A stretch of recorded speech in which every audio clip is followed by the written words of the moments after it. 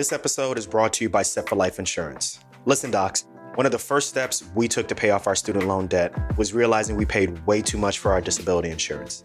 That all changed when we found Set for Life Insurance. They helped us with a customized insurance policy that met our needs and, most of all, budget. To learn more, check out setforlifeinsurance.com.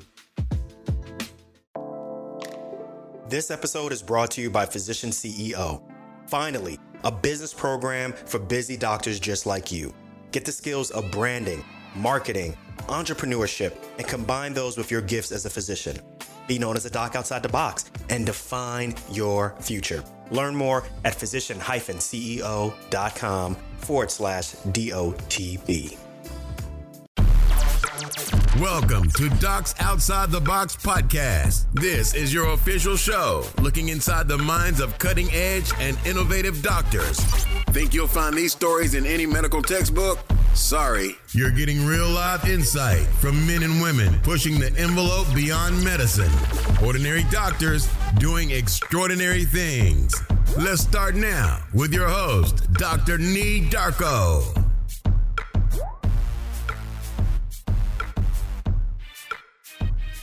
What's good, everyone? Welcome back, and we are on to day 2 of the Docs Outside the Box Virtual Summit.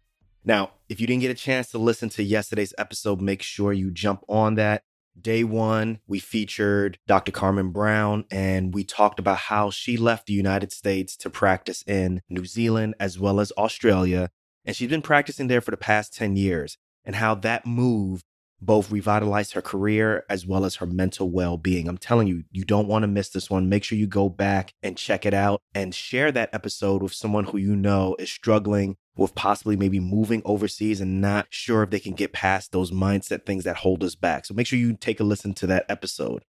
But now I think it's pretty hard to say that you can't really talk to anyone who's really forward-thinking and not hear the concepts from a book called Rich Dad, Poor Dad. If you haven't heard this book, you are missing out. Rich Dad, Poor Dad is a book that was written by Robert Kiyosaki back in 1997, and it told the story of his 2 dads, okay? One being his real father, who is Poor Dad, and the other being the father of his best friend, known as Rich Dad. And in this book, he shares how both men have shaped his thoughts on money as well as investing. And the huge takeaway from this, the huge concept takeaway from this book is you don't need to earn a high income to be rich. Make sure you understand that. You don't need a high income to be rich. Rich people, they make money work for themselves. Okay. And it's safe to say that since this book has come out, since people really started to understand this book, a lot of people have learned to, I'd say, detach themselves from their 9-to-5 and really start to use real estate as well as investing to create wealth, not just for them, but also for their future generations. And this is where my next guest steps in. This is where Dr. Peter Kim, who has been doing this for some time now, you're going to hear his thought process, his mindset shifts that he had to do. Now, he's been on the show, so I'd like to call him an OG also. He runs the famous blog called Passive Income MD, as well as Curbside Real Estate, which is a concierge service for physicians looking to buy, purchase real estate. And also just came off recently, I got to give him props for this, recently came off a successful Passive Income MD conference held in October of 2019. And early in his career, he found out that keeping all of his eggs in one basket, and he's an anesthesiologist, was not going to get him the wealth, was not going to get him the family life balance that he wanted.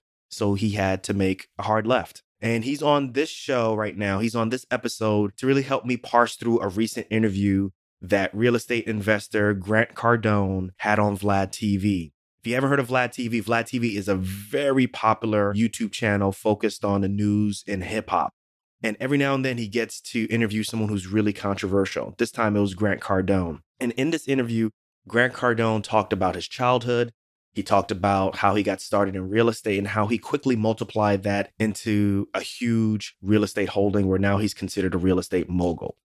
I'd say it's a very polarizing interview. His personality is safe to say is very polarizing also. But if you go to the show notes, the interview is embedded in there for you to watch. So me and Dr. Peter, we're going to parse through this interview. There's a lot of concepts here, but we make it in a way that's easily digestible. And then make sure you all are registered for this summit, dotbsummit.com. share this episode with someone who you know would benefit. And this is a pretty long intro, so let's get on with this interview. Dr. Peter Kim, the name, the myth, the legend behind Passive Income MD. What's good, man? How you doing? Welcome to Docs Outside the Box.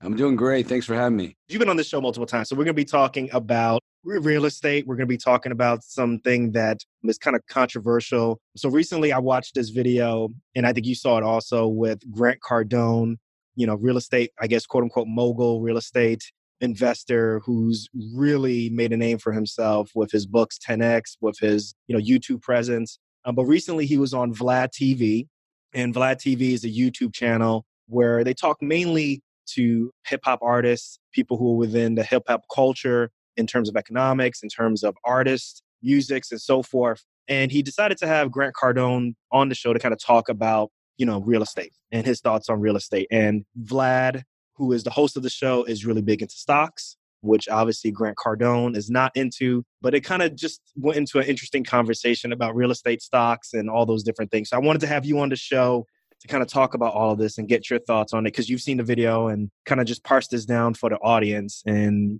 let them understand what are the important things they should take away from a video like this.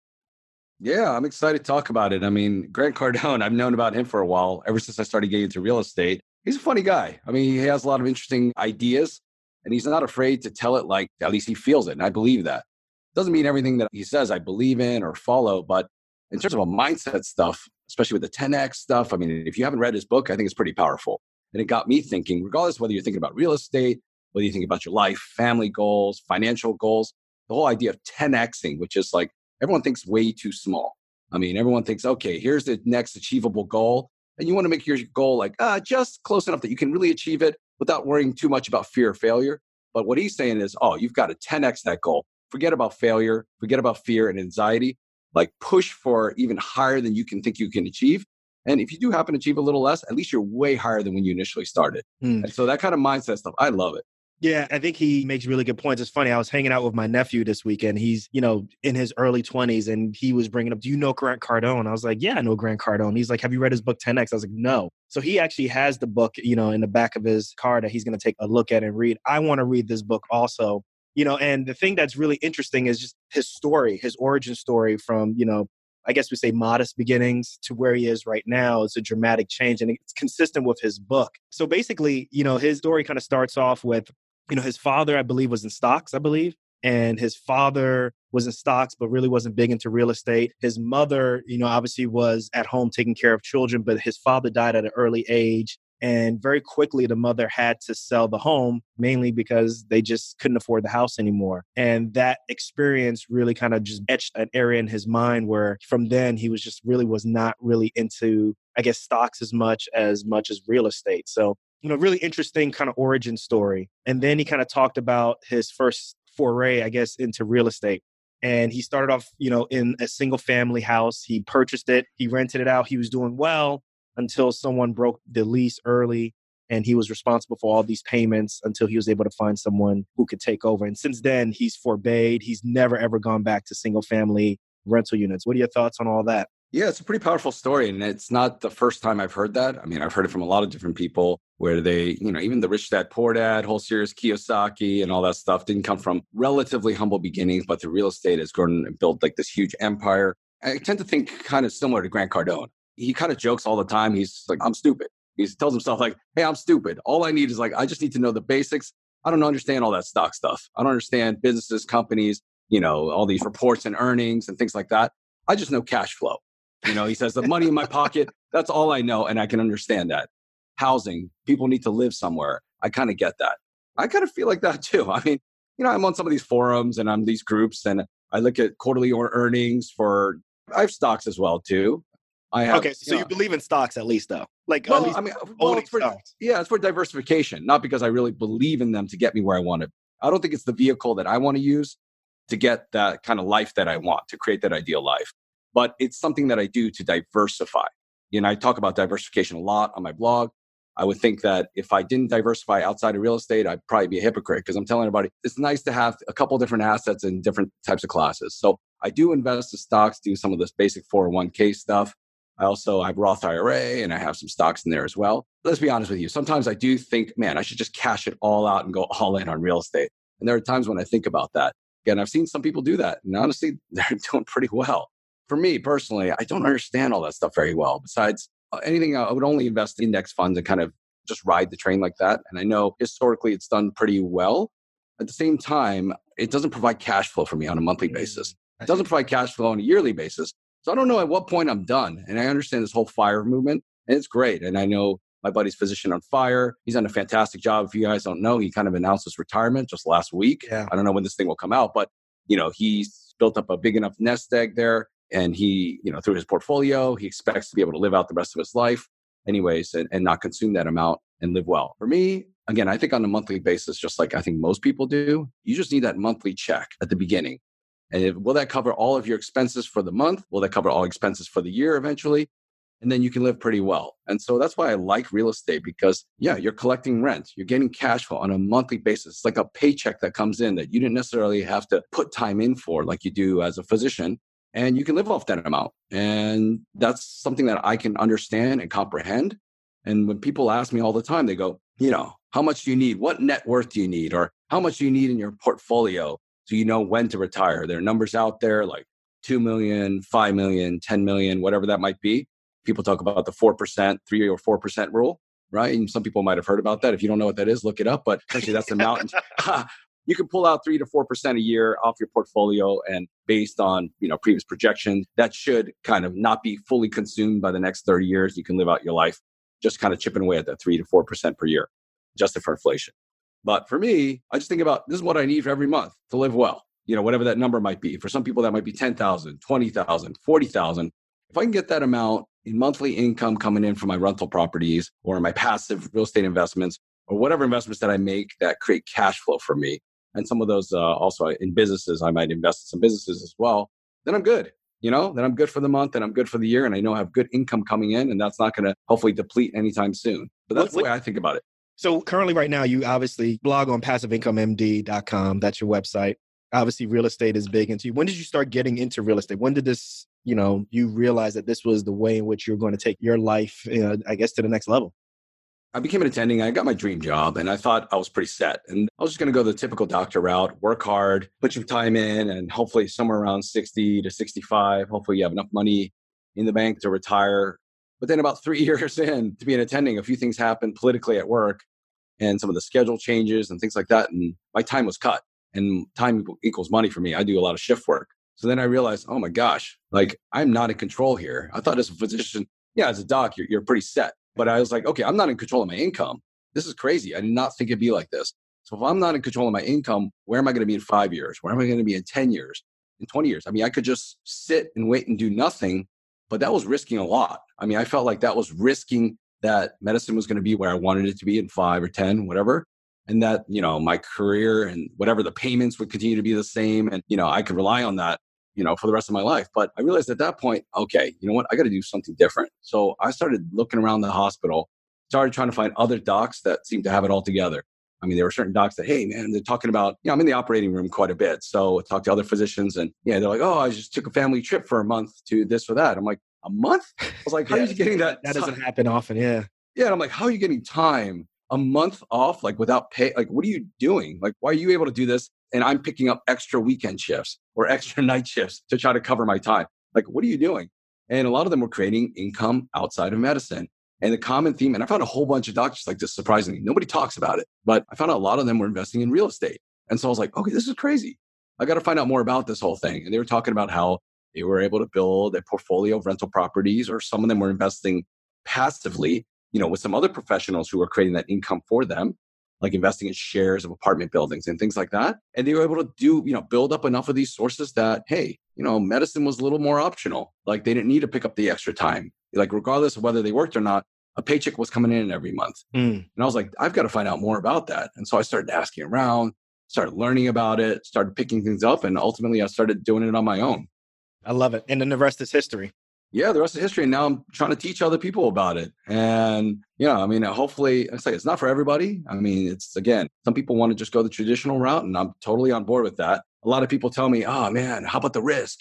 Isn't it risky to do all these type of things? But I kind of try to turn that around. I say, look, basically you're putting all your eggs in one basket, which is medicine. And like I always ask people, like, forget all this other stuff. Is medicine going to be better 5 years, 10 years down the line from where it is today? If you had to guess, like your life as a career in medicine, financially and where you're at, is medicine going to be in a better place 5, 10, 20 years from now? And I get 100% of the responses that I get is that it's going to be worse, right? So I tell people, okay, so you're putting all your eggs in one basket in something that's getting worse, right? Like, where's the risk there? I mean, you're putting all your risk in that one bucket. So why, like, is it riskier to try something else and try to create other sources of income? Like, what's riskier at the end of the day? And so I kind of put that in people's minds, at least. I agree with that concept. And I also think too, like, is it really secure to be employed by someone also? Like there could be so many different things that occur in that situation. Because, oftentimes people say, oh, it's risky to do things on your own, or it's risky to go into business by yourself, which is true. It's risky to be an independent contractor, which is true. But there's this like inherent thought that there's no risk in being employed by someone. You could be let go anytime. Like you said, medicine in general, it's changing at a dramatic rate.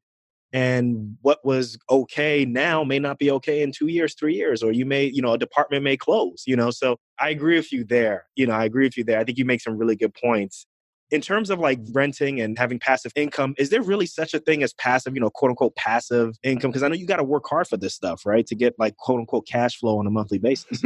Yeah, I think it's a spectrum. I mean, it's all called passive income. Again, everyone's definition is a little different, but I always say it's like the income is not necessarily proportional to the time you put in. Like as a physician, your time, we're essentially hourly workers, I'd say, in a way. We're probably highly paid hourly workers, but you got to put in the time, you got to see the patient, you got to do the case, whatever it is to get paid, right? With passive income, it's possible that you start making these investments and maybe the hourly amount that you're making per the time you put in the beginning might not be very much, but eventually it's able to kind of grow and grow and grow exponentially. So it's not necessarily linked to the time you put in.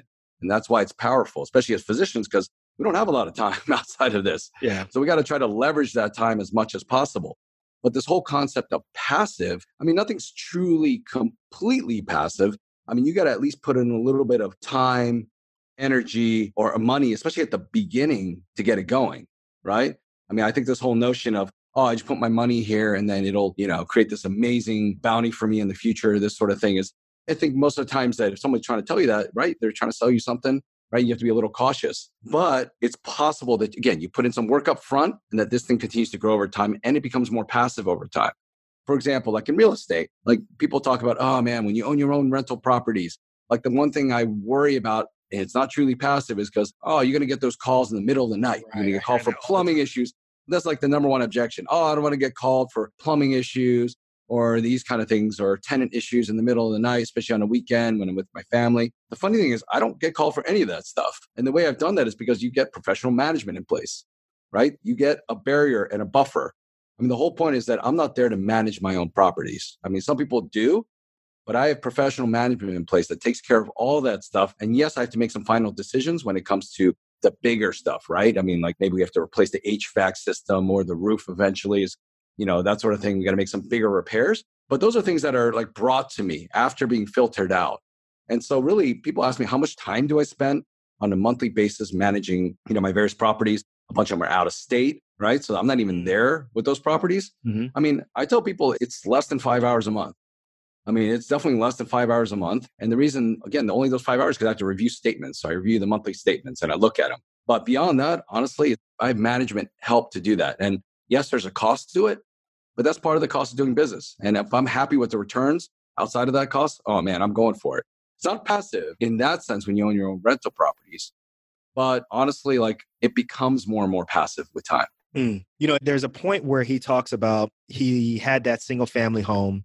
He looks at it as one of the worst decisions that he's made. But the next step that he took was he went from a single family house to a 38 unit apartment complex. I think it was something like in the range of like something $1 million. It was crazy. That's a really epic jump, right? To go from like literally a single family home that I think it was $78,000 down, I think, or $78,000 the house was, to go from that straight to 1 something million dollars. Like, what are your thoughts on that? That's a huge jump. You know what? It's actually not as huge a jump as people think. I mean, I guess conceptually in your mind, mentally, it feels like a huge jump. Like you have one tenant, one house, to managing a building with 38 units and that sort of thing.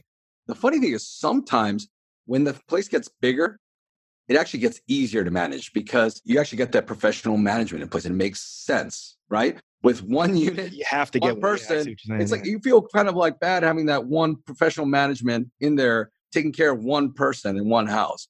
But the funny thing is that building, that 38 units, yes, there's 38 units in there, 38 kitchens that can go bad, like 38 toilets that can go bad. And you're right. But at the same time, it's all you get professional management in place, then it kind of still makes it scalable. And you can do that. Now, the reason he's also, just so you know, Grant Cardone's a little biased. He's a multifamily guy. He raises money for his own projects for apartment buildings, right? So he's not a single family guy. But I've seen people be successful with single family homes. So I don't want to tell people that it's not possible to be successful with that. There are people, I have a friend of mine who owns 30 single family homes, and he likes it because single family renters tend to be a little bit more stable. They tend to be most likely families. They're going to have a little bit more pride of ownership. And so maybe he feels like, okay, I don't have as much turnover with that or maintenance issues. And so he likes it. He has a management company that manages a bunch of these single family homes at the same time for him. So it's kind of like the same thing. But I can understand the benefits of having multifamily all under one unit, one building. It's scalable. If you have one person or a couple tenants that are moving out, you don't lose income for the entire place. That's a good point. Yeah. Right? So there's some benefit to that with the multifamily space, and you can leverage that and kind of grow. Like if you increase rents for everybody across the board, 3%, I mean, that's a huge jump, right? If you have a building that's a 38 unit, I forgot how much it costs for him, but it increases the value of the operating income of the property quite a bit. So there's some scalability there. So people like to do that. And so for me, my own journey, I started with single family homes. I started investing passively investing in shares of apartment buildings.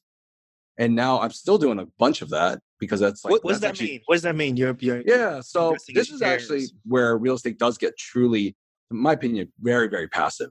So there are professional companies, for example. I think the easiest way to do it is maybe if I was going to relate it to you. So let's say I find an apartment building down the street, it's like $6 million, whatever it is, right?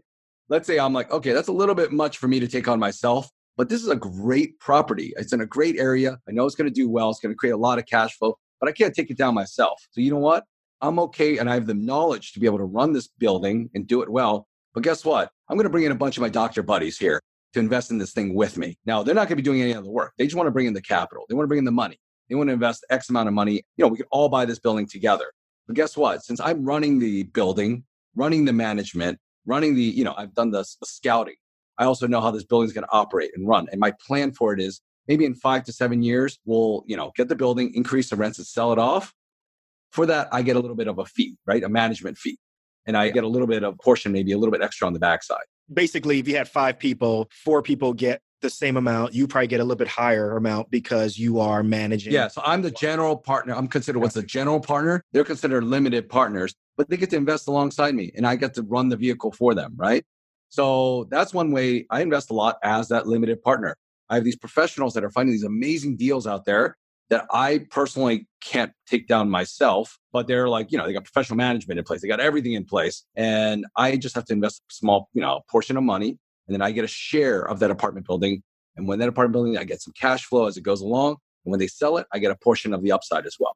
Gotcha. That's investing passively. Because he talks about cash flow a lot. You just mentioned cash flow. And he said that he buys for cash flow, not just appreciation. So Dr. Peter, Passive Income MD, the guru, explain, what does cash flow mean? What does that mean? Not just appreciation. Explain that. Help us out with that. Yeah. So I think when I'm looking for an apartment, let's say a rental property, and I buy it using a loan, I use leverage, right? So let's say easy numbers. And these are not going to be the numbers at all, but just for example's sake, right? So I got you. Let's say I buy a building, I say an apartment, like home or whatever, and the mortgage and all the taxes, insurance, and all the expenses that go into it, the maintenance, everything costs me $500 a month. Okay. Right? But I can command $1,000 of rent for this, right? So then every month, the renters pay me $1,000, but all the expenses for this whole thing, including HOA, taxes, insurance, mortgage, everything is $500 a month. I've got an extra $500 of cash flow every single month coming to me. $500 right? profit. I love it. Profit. That would be amazing, right? Let me get that Tesla. Yeah, exactly.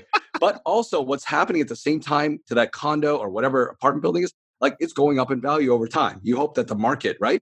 Just the value of that place. If I were to sell it down the line, 5-10 years down the line, you hope that that property has also increased in value, right? While I'm still getting that cash flow every month.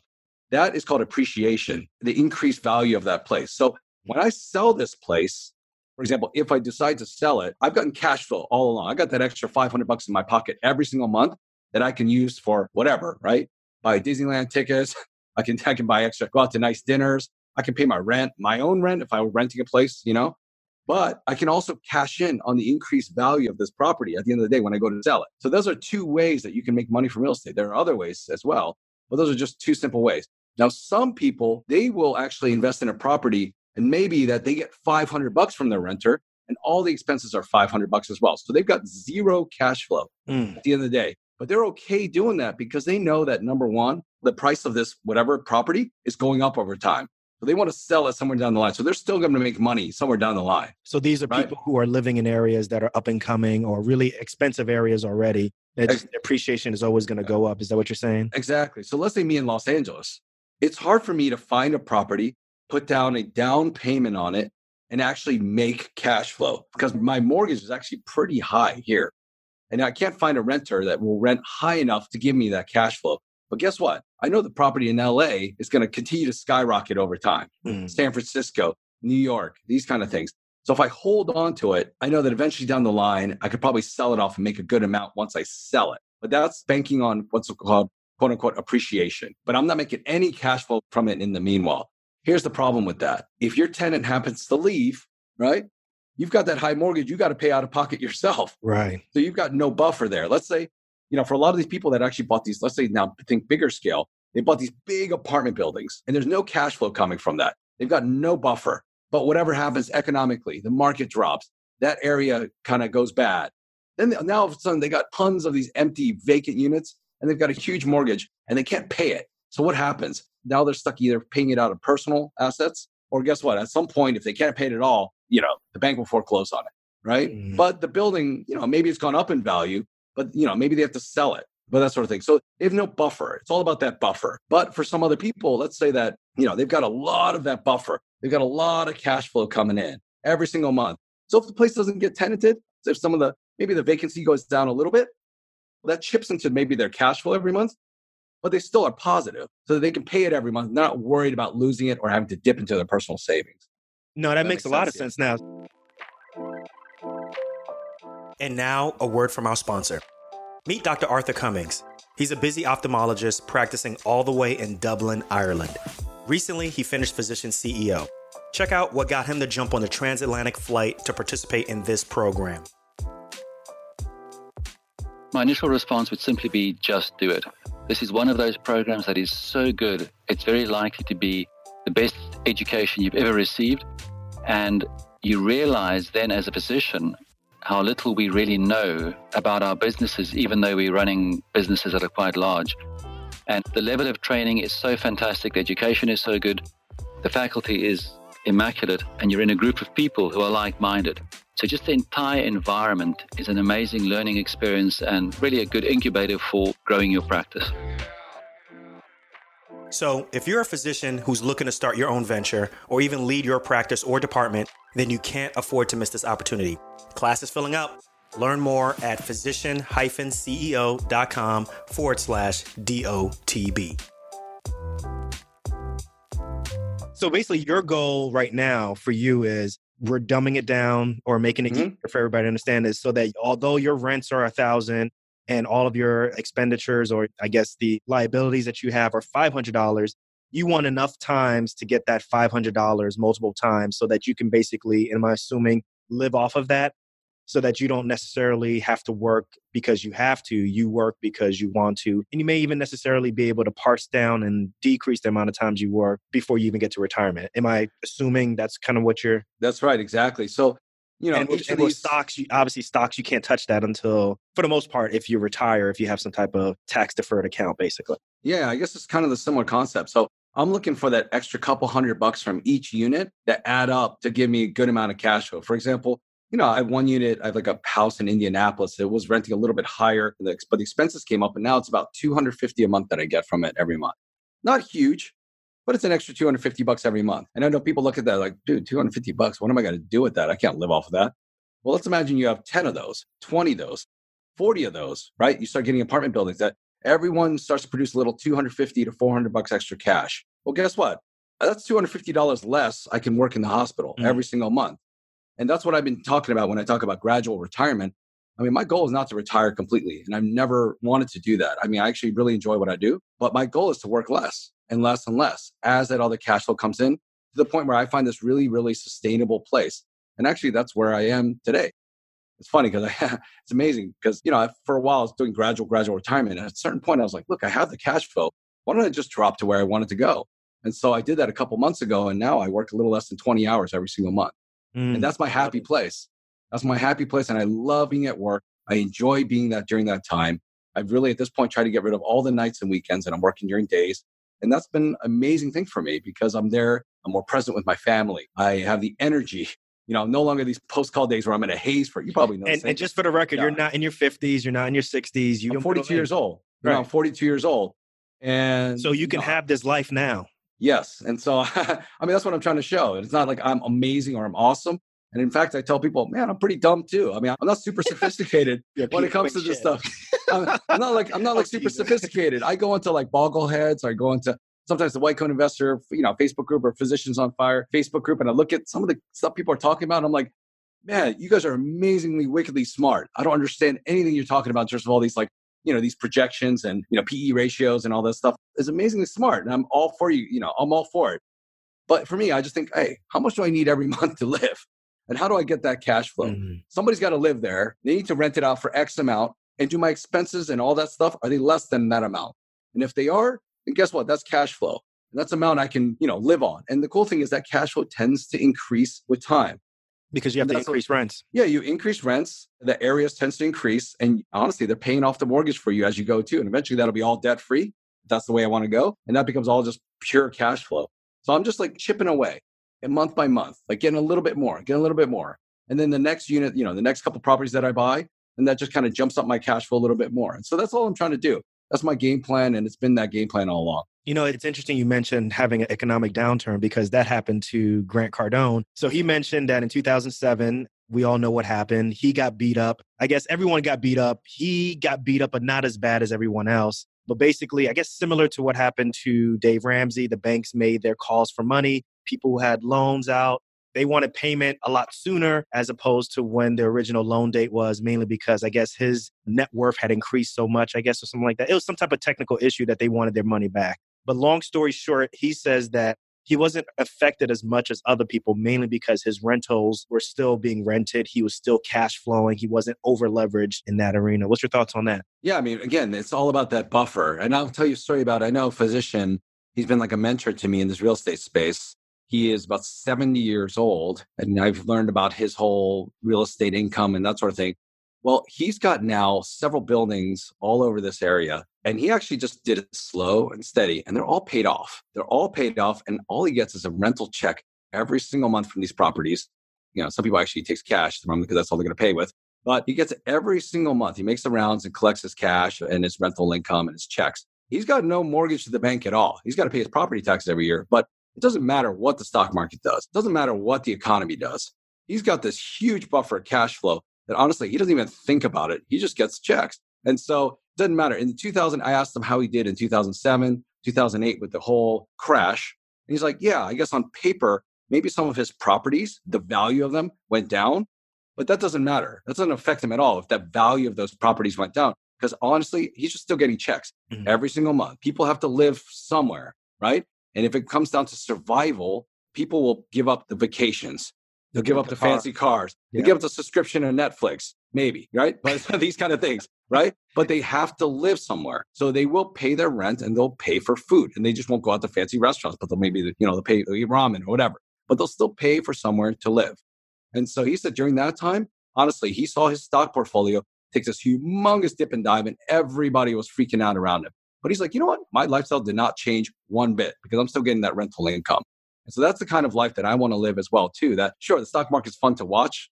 And I actually enjoy kind of seeing Disney go up and down or this or that, right? Or Netflix or Tesla or whatever it is. And it's kind of fun. It's like kind of gambling to me. At my heart, I enjoy that kind of stuff as well, right?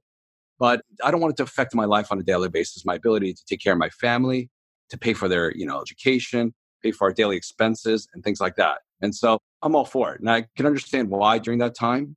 And when the next one is, I don't think I'll be affected by it. And that's my hope, my goal. Mm-hmm. One thing that I thought was really interesting is this discussion that he had with Vlad about renting but not owning. So he claims that he does not own any of his private residencies where he lives at. He just rents. And where he lives, as a matter of fact, I think he uses it as a business deduction. He kind of pays, I forget how it works, but either way, he's saying that he doesn't believe in owning your own property, that you should rent. He thinks that it's one of the worst investments that you can make.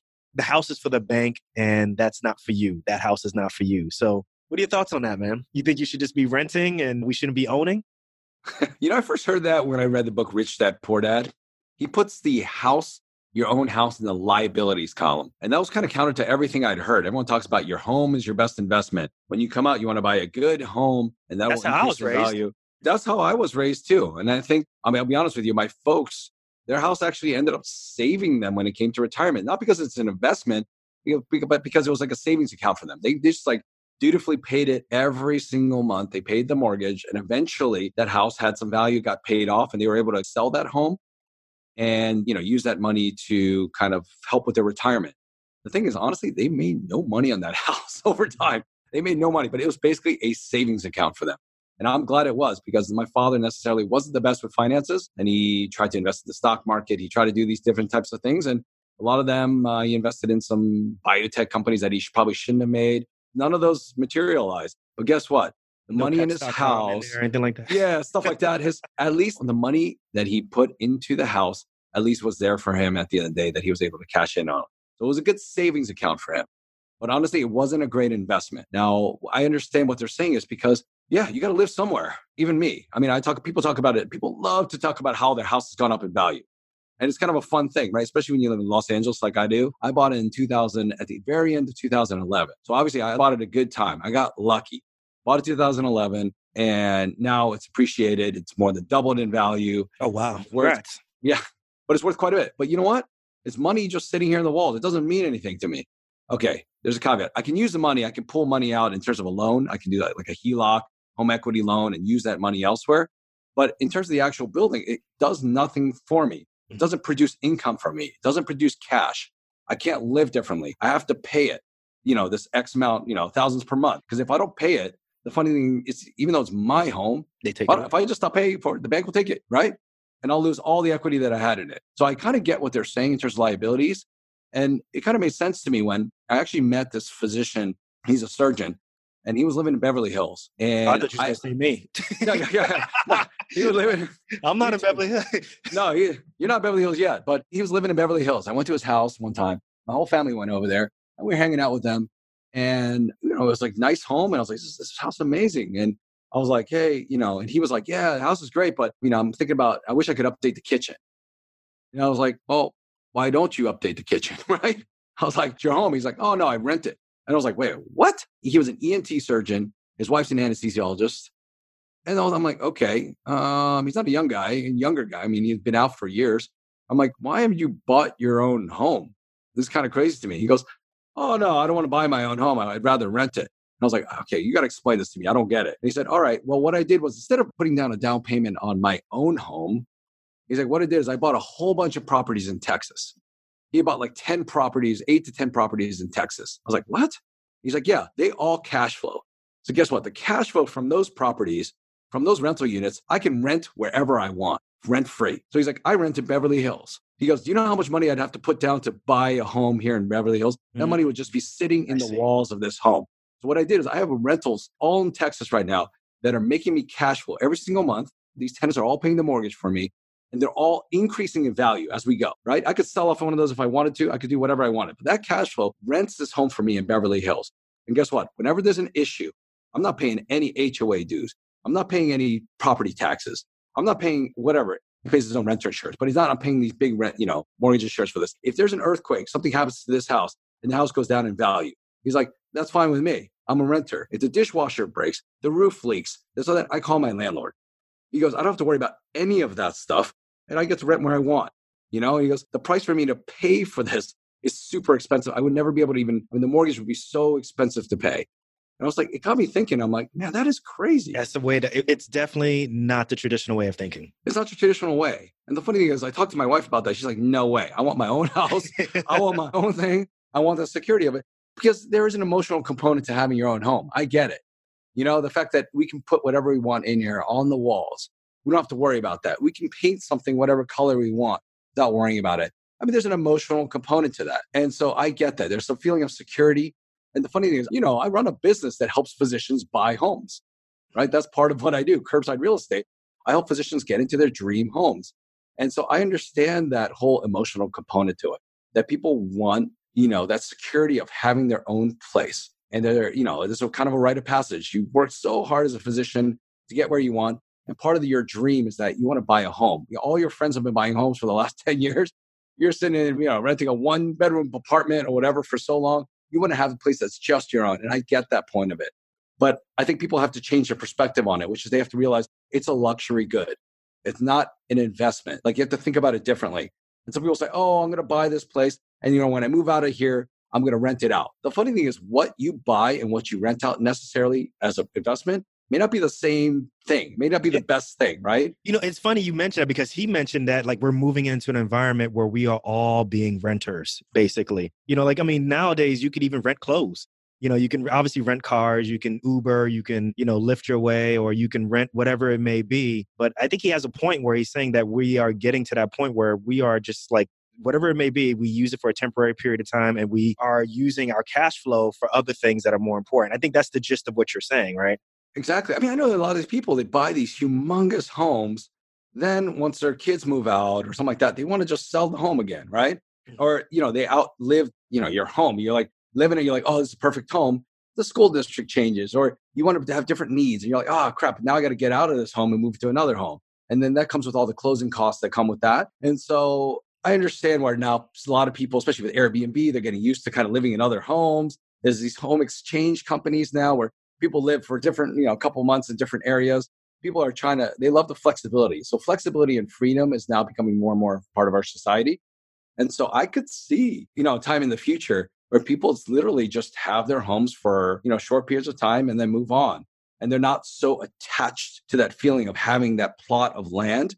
I get it though. I mean, it feels good. I will tell you, emotionally, it feels good knowing that this home is mine, Right. That there never could be like a landlord that get a letter saying, guess what? We're going to move back into our home. And so you guys are going to have to move out in the next 2 months. Or there is some rent by 5%. or increasing rent by 5%. There is some security in that.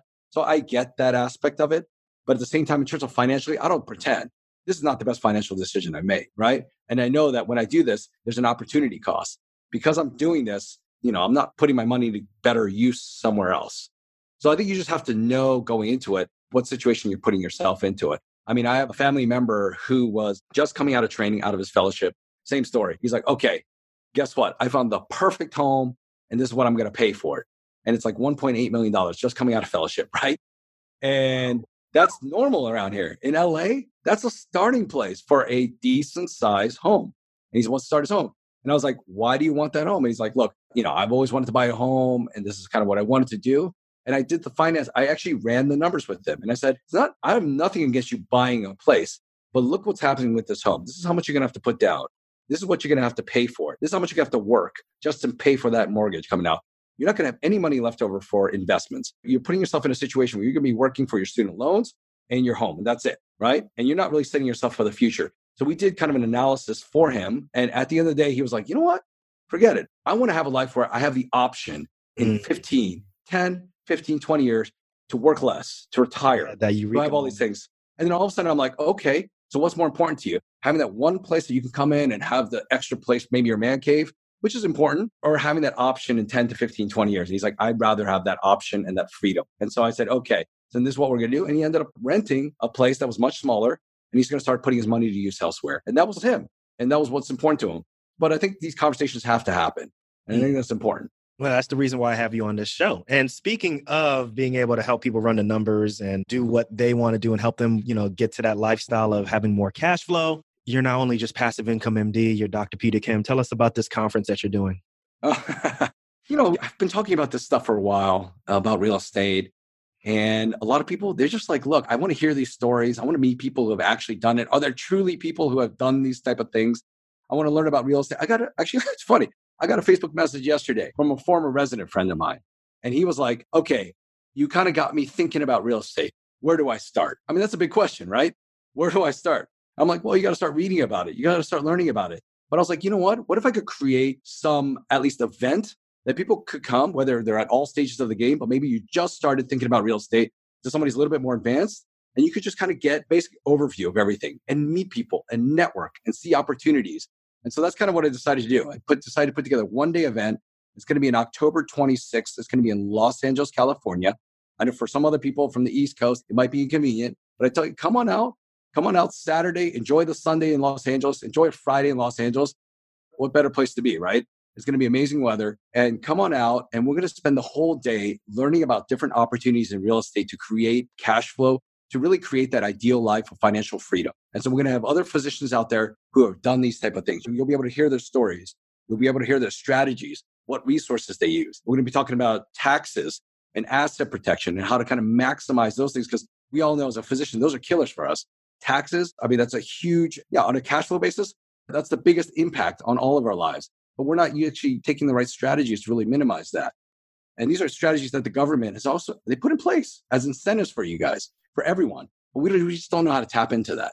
And then there's asset protection. How do you make sure that all your properties and your other assets are protected so that if anything happens, you and your family are protected? So we're going to be talking about those type of things too.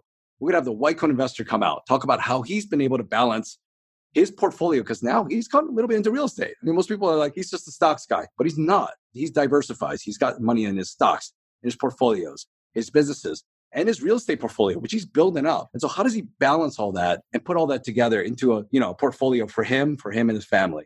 So we're going to be talking about that. And again, a lot of other people in the space are all getting together, and it's an opportunity for us to learn and really figure out how to take action. And it's being run by physicians, taught by physicians, helping other physicians. That's the best part about it that I love. So Dr. Peter, Passive Income MD, thank you so much for coming on this show. I really appreciate having this conversation with and about Grant Cardone, because I think he takes really interesting concepts about real estate that I think the normal traditional physician like me, like how you were years ago, just aren't used to thinking about things. And I think this was a good example of how you can think outside the box and really get the financial freedom that, we all want, but maybe kind of doing and trading time for hours is not necessarily going to get you there. Absolutely. Thanks for having me. Again, the point is to think differently. And I think that's what Grant Cardone, some of these other thinkers, they get you to do. Doesn't mean everything they do you should follow, but at least look at different opportunities. And there are people doing different things all the time. So at least kind of look around and see what they're doing and figure out exactly what works for you and your family. I love it, man. I love it. We got to do this again. Cool. Thanks a lot. See you next time.